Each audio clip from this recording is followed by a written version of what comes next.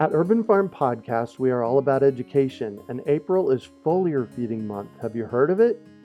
It is a super simple application of spraying liquid organic fertilizer on your trees and garden plants. The leaves, branches, and trunks are incredible at absorbing nutrients.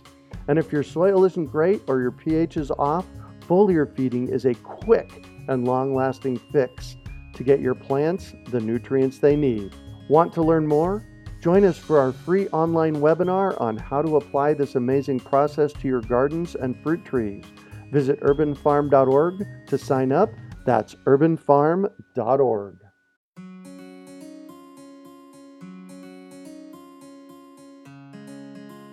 Greetings, urban farmers, gardeners, and healthy food visionaries. Farmer Greg here, and welcome to the 672nd episode of the Urban Farm Podcast, where every day we work together to educate and inspire you to become part of your food revolution.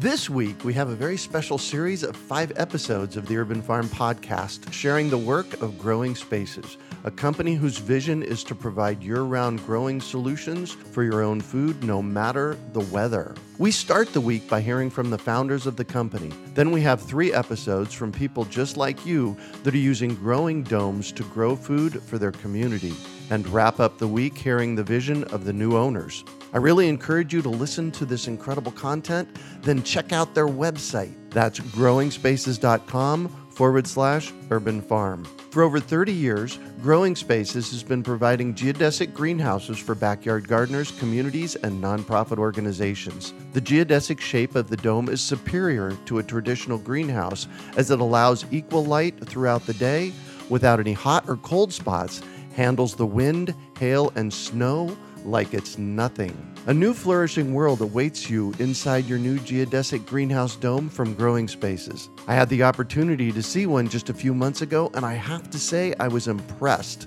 I'm very excited about the passive solar design that makes the energy bill virtually zero, the growing dome's cool shape, and its flexibility to help you grow your own groceries all year round. The kits come in 6 different sizes ready for you, a contractor, or the Growing Spaces team to install. Plus, they have a special offer just for you, a 5% discount for listeners of the Urban Farm Podcast by going to growingspaces.com/urban farm. That's growingspaces.com/urban farm. The discount won't last forever, but your ability to grow food will. Join their community of happy year-round greenhouse gardeners and start thriving today. Today on our podcast, we have someone who shares the passion of gardening into his community, starting at home.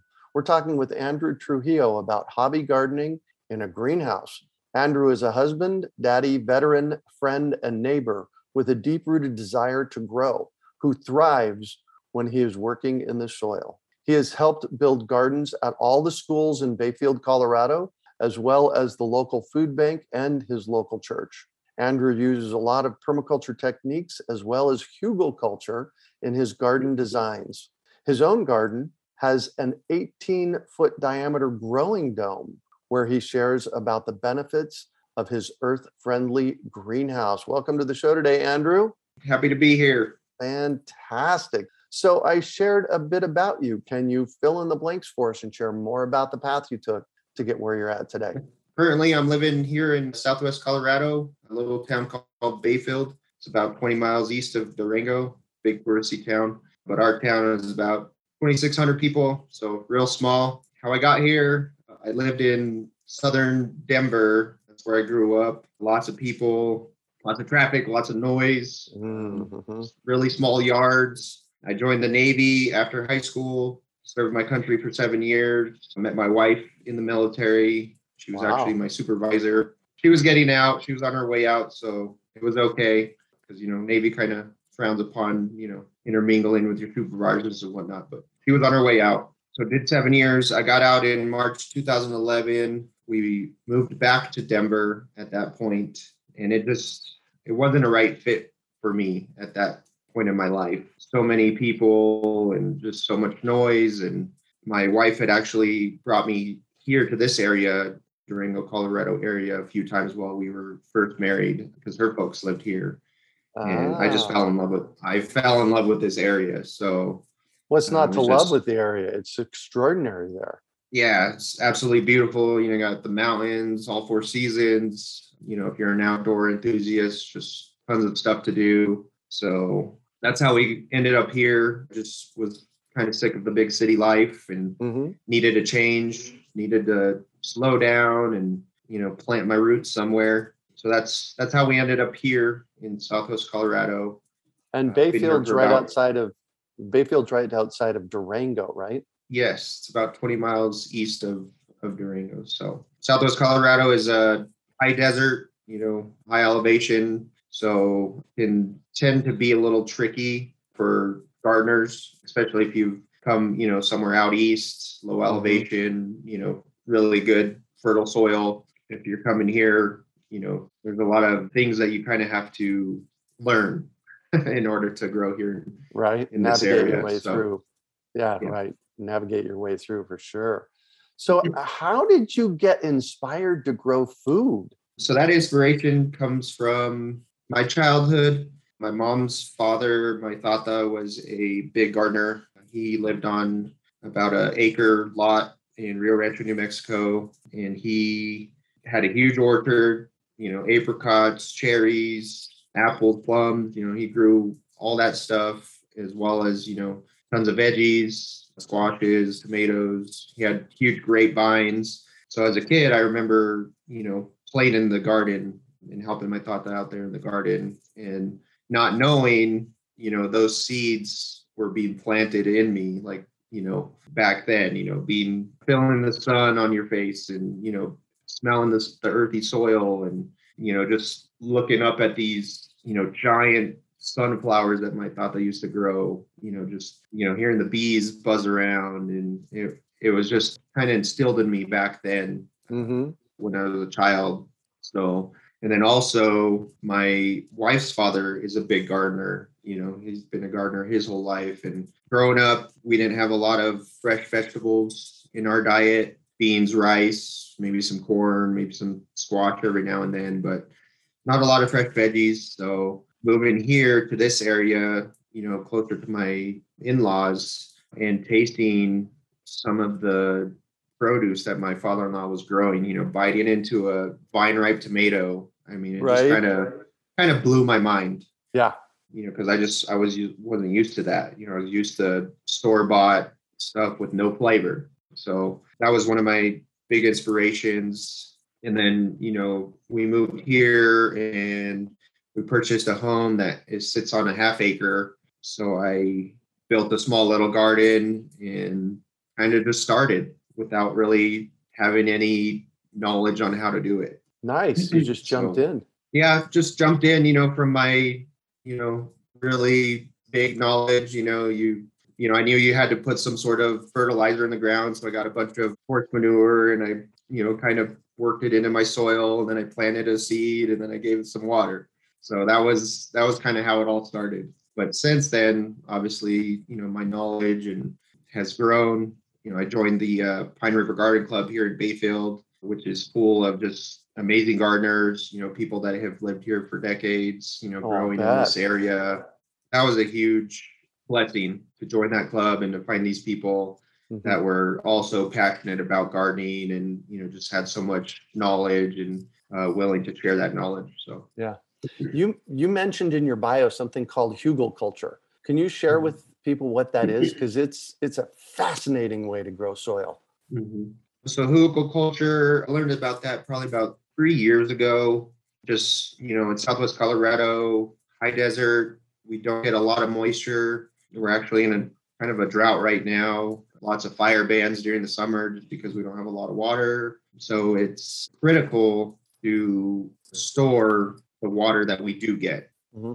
the rain, the snow, and to store that in your soil. So hugelkulture was a agriculture technique designed for drought areas. So basically, you dig a shallow trench and you layer that with different organic materials. You start off with like kind of dead, decaying wood, bark, branches, logs, Logs. and then you kind of layer it. You put another layer of like maybe like fresher cut logs, compost, leaves, pine needles, any kind of organic material, straw, and then you actually bury that with the soil that you excavated from the trench, Mm. and then you plant directly into that. So as the material just continues to decompose, it's just building that soil for you. It's, giving oxygen and to all those microorganisms, the Right. worms,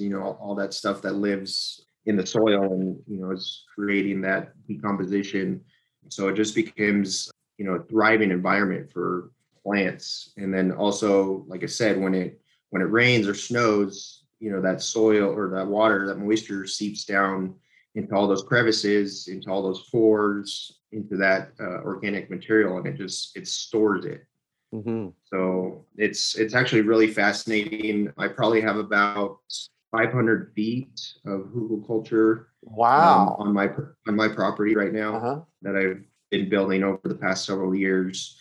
The east side of my yard for the past 2 years, I haven't watered at all, and it thrives. It's pretty fantastic. And Nice. more years that pass, the better the soil gets. Hmm. And here in Southwest Colorado, we have a lot of clay, which some people can be kind of a gardening nightmare. But to me, I kind of embrace the clay because it's a good foundation. Clay Right. has a lot of unique properties to it. It stores moisture really well on a molecular level. It's positively charged, so it attracts negatively charged nutrients and whatnot. But you have to amend it. You have to add compost. You have to add organic Right. material. You have to do cover crops. You have to put in the work in order to for it to benefit. Yeah, exactly. Wow. Well, good work with that. I We're here today to talk partially about your grow dome.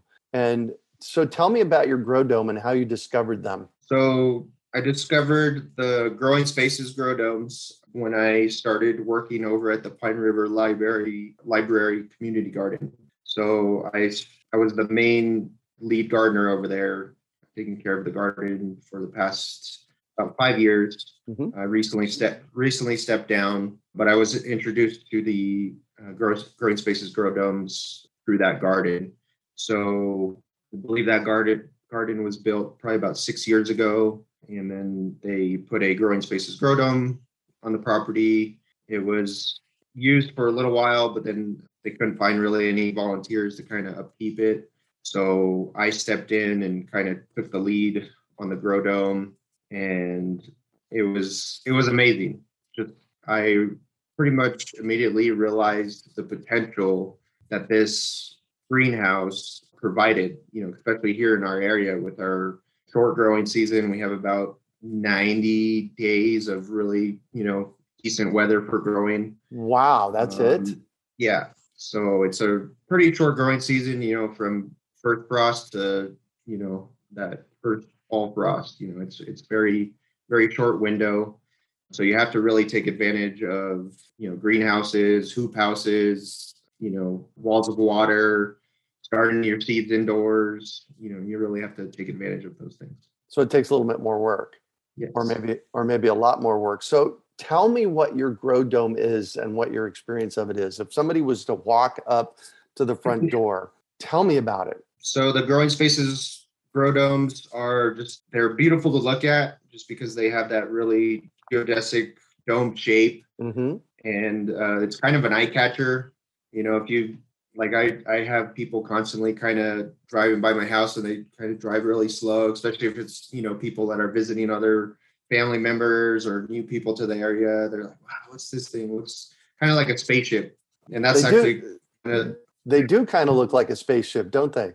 So it's a yeah. geodesic dome, and they come in different sizes and different diameters. So yours is an 18 foot, Mhm. and I think they go Yeah. all the way So up to 42 feet. Yeah, so I believe there's a 15, 18, 22, 26, 33, and a 42. So I hope to someday in the future own a 42-foot dome, just because, like I said, they are an amazing greenhouse. I kind of compare it to the Cadillac of greenhouses. Mm, Um, nice. sure, they are a little pricey, but it's worth it. If we can spend so much money on flat screen TVs and, all these other materialistic things, why not, save some money, buy a greenhouse, that's going to provide for you, that's going to be somewhat self-sustaining. And not only does it provide food, it also provides it's a very calm, peaceful environment, to be in. Just, one of my favorite times to go out there is, in the middle of winter when it's cold, when there's, a foot, 2 feet of snow on the ground. I shovel my little pathway to the dome, and I open the door, and, that 70-degree, humid, just full of life air, hits you, and you walk in, you shut the door, and it's kind of like a paradise. Wow. So how is it 70 degrees in the greenhouse when there's 2 feet of snow around? Geodesic grow dome is designed for cold weather environments. Basically, the polycarbonate, the multi-wall polycarbonate, provides a good insulation. The geodesic shape provides for, maximum sun exposure, as well as the water tank that's inside that all the kits come with. Depending on the size, you get different gallons size tanks. And that tank is basically one of the heaters of the greenhouse, right? Yes. So the tank, the water acts as a thermal mass, collecting all that radiant heat during the day, and then it releases that heat at night to keep the dome warm. So I've never had anything freeze in my dome, even on, -7, -8 degree nights. I've never had anything freeze in my dome. And I don't do any extra like artificial heat. Like I don't have a stove or a heater in there. Some people do, if they're growing more like tropical plants, they might supplement the heat, via a little infrared heater or stove or something like that. But I don't currently do any supplemental heat. So. And what are you growing in your dome? I grow kind of a lot of things. I grow a lot of Swiss chard, a lot of kale, sorrel. I have a really awesome blackberry. It's a Primark thornless blackberry that it goes crazy in the dome. The berries are probably a good 1.5 inches, just really big blackberries that they don't even make it in the house because the kids, of course, they just devour them when we go hang out in the dome. So a lot of herbs, a lot of thyme, lemon thyme, oregano, chives, garlic chives. I throw some fun stuff in there. I just grow garlic in there for fun, asparagus, carrots, sometimes kind of sporadically. I like to do those more outside, but I throw some in just for fun. I use the dome a lot for collecting seed. So I kind of let the plants, go through the whole process, because in the dome during the summer, it does tend to get a little hot. There are vents on my dome. I have 2 vents on the bottom, 2 vents on top, and then I usually leave the front door open. And those are all automatic vents. They run off of a piston that's, actuated by the heating of, I believe it's beeswax. So when, it gets hot, it expands and pushes the pistons out, and, it opens up. So, and that's one of the other cool design features of these growing spaces domes. So, but yeah, so I let, it get hot, and, when it gets hot, plants tend to bolt and want to seed, especially, more cold weather varieties. So I just use the dome kind of as I call it my mothership, just because, I harvest a lot of seed from there. I probably harvested about over 10,000 Swiss chard seeds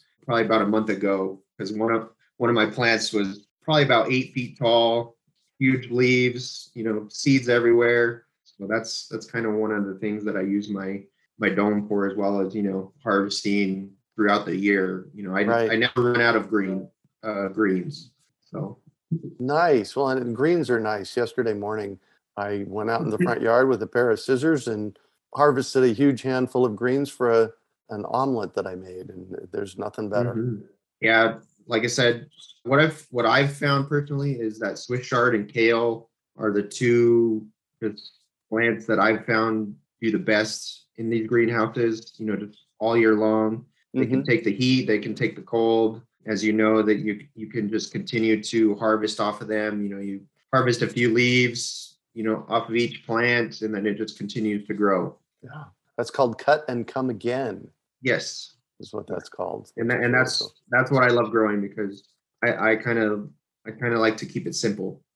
I plant it, it grows, and if a plant can just continue to grow and produce, that's what I like. I have some kale in the front yard that's coming up on 2 years old, and it just keeps producing. I love that. Yep. So that's great. I suspect you'd recommend growing domes to others. Oh, most definitely. If you have a little bit of yard and, a little extra money, and you're into, gardening and, nutrition and, just wanting to be a little bit more self-sufficient and sustaining. Yeah, I would highly recommend Growing Spaces Grow Dome. They are cool. I discovered them about 6 months ago and fell in love with them. Yeah. I love these, especially the history. We got to hear about the history of the Grow Domes this week as well. And, it's spectacular history. So, yeah. So I have an 18, the one over at the library, I believe, is a 26. And then we recently built one over at the local food bank, Pine River Shares, which is part of our Field the Fork program.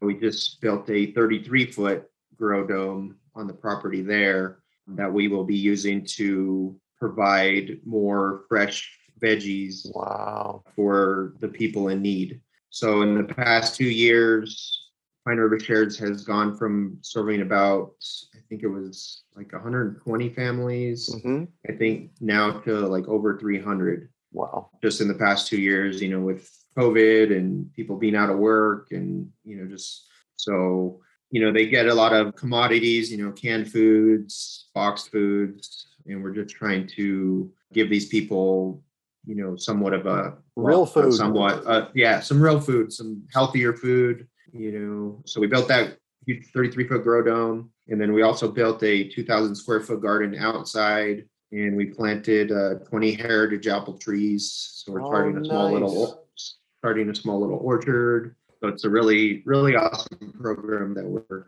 doing over there. Man, you are plugged into the food community there, aren't you? Good for you, man. That's really important. One of the reasons I was excited to have you on the show was to show how connected you are and the difference you're making in your community around food.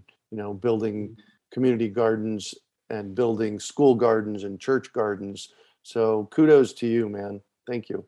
Yeah, it's been like I said, once I kind of got bit by the gardening bug, joined the garden club, learned a ton about gardening, and then I actually took the Master Gardener program through the CSU Extension Office down in Durango, which was a whole new level of knowledge, and just continued that passion and that desire to cultivate soil and just grow food. And just usually gardeners are people that like to come together and work together, and just they have that passion for people and the earth and nutrition, and that's kind of how it all started. So nice. Well, congratulations, man. Good on you. I'm going to shift on you, and I'd like for you to talk about a time you failed, how you overcame that failure, and what you might have learned from it. I'd have to say, well, I was talking about that first garden that I made. It was probably about 20 by 20 space that I think the previous owners used as a dog run. So they hadn't used it in a while. It was full of weeds, soil was horrible. So I, removed all the weeds, added some horse manure, planted those seeds, without really having any knowledge of gardening or, soil food web or compost or, what it takes to grow in this area, amending soil. And so that year's garden, it grew, I grew, I think like 2 zucchinis, and, my tomatoes maybe got like, a foot tall, but it was still fun. It was a failure, but, I see it as kind of an accomplishment as well, something to grow on. Yeah. So that was just the start of my gardening journey and adventure that I've had over the past 7 years. So Awesome. I'd have to say that's been my biggest failure, but it was also a start. Yeah. And what do you consider your biggest success? I'd have to say my biggest success is just like you said, just really plugging into the local community, really helping people to find a passion for gardening, introduce people to gardening, to growing, to really instill those values in them. It's gardening can be intimidating to a lot of people, and I'm just trying to, kind of take that intimidation away, by making it a little bit more user friendly. It doesn't have to be intimidating. It's a little bit of work, but the work you put in, I think you're going to feel that accomplishment once you plant that seed and then you're, eating a salad that you grew.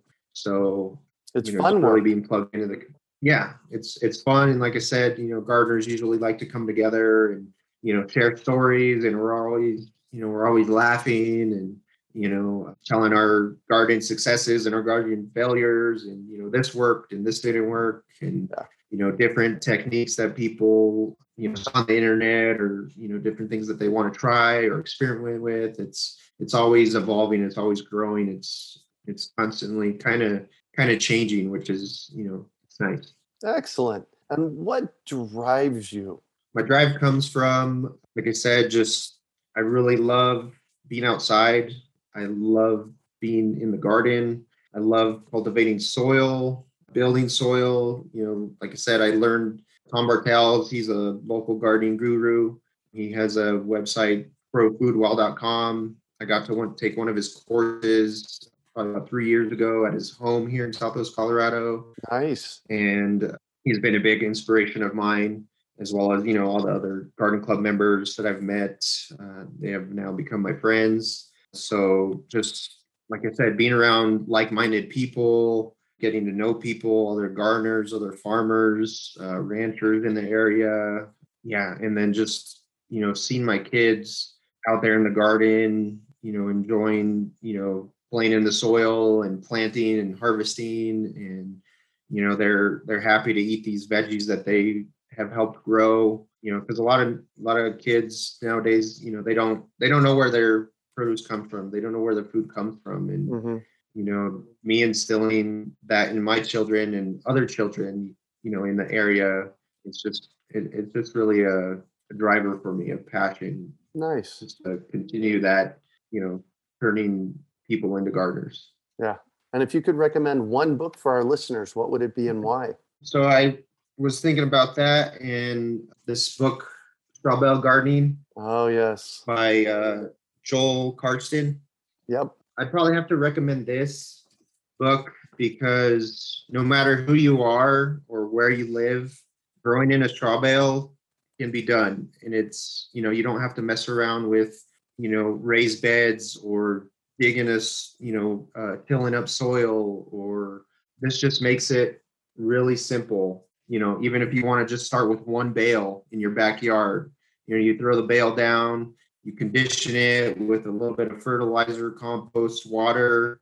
It starts to decompose, and you plant directly into it. And basically, as it decomposes, it's feeding your plants. So this is a great way to just get started in your gardening journey if you're looking to get into it. So one of the things I like about the straw bale gardens is they act as really nice gardens for a year or two, but then they break down and you're building soil in place significantly.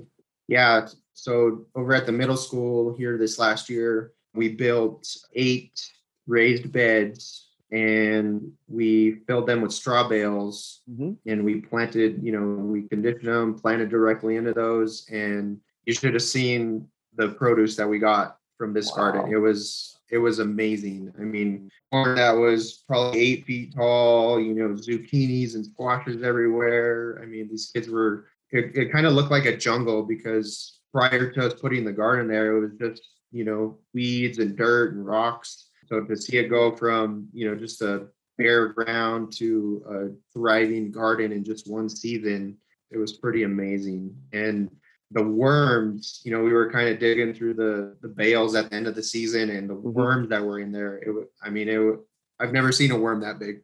Nice. So Nice. it's like you said, it's just a really good way to grow. And then, like you said, the added benefit is, you're left with all this beautiful organic matter that you can in turn, start another bale, or, put that somewhere else and start amending another garden. So I highly recommend straw bale gardening if you're wanting to get into Excellent. gardening. Yeah, Joel's been on the podcast a couple of times. He's quite the speaker. What one final piece of advice do you have for our listeners? Like I said, just don't be intimidated. Don't let your failures deter you. Learn from them, grow from them. Seek out people in your local area, garden clubs, extension offices, other people online. I follow a lot of people on Instagram, Facebook. There's a lot of good people out there doing a lot of good things. And like I said, most of the time, gardeners are willing to help. And Sure. Yeah. if you have questions, usually we're willing to answer or point in the right direction. So that would be my advice: is just don't give up, get your hands dirty, get in there and work your soil. Beautiful. Thank you so much for joining us on the show today, Andrew. Yeah, it was great to be here. I know I get a little tongue twisted, and I get really excited about growing and gardening. And a lot of times my mind and my thoughts can't keep up with my mouth. So it's I resemble that remark. How can our yeah. listeners get a hold of you? So I do have an Instagram account, Green Thumb Daddy on Instagram. And I also just recently started a Facebook page, Green Thumb Daddy. I haven't added too much content to that one, but I hope to put some more content on there starting this season. So excellent. You can also find show notes from today's podcast at urbanfarm.org/Green Thumb Daddy. We hope you enjoyed today's episode of the Urban Farm Podcast. Remember to listen for tips, advice, and resources to help you on your journey with urban farming. You can find us on the web at urbanfarm.org or send us an email to podcast@urbanfarm.org. In the words of Vincent van Gogh, great things are done by a series of small things brought together. Be encouraged that with each lesson learned and skill developed, you are one step closer in the direction of your dreams. One of the first things that many of us learn when we start to garden is how to water and fertilize the soil. But there is an exception to this rule, and it's called foliar feeding. You should foliar feed or water the leaves of your plant with liquid fertilizer when you want certain nutrients to be absorbed better.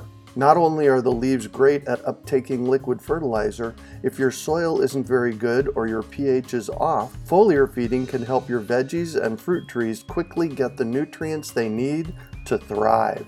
If you're ready to start foliar feeding for maximum growth, yields, and quality, head on over to urbanfarm.org/feed the leaves to see our selection of foliar feeding products.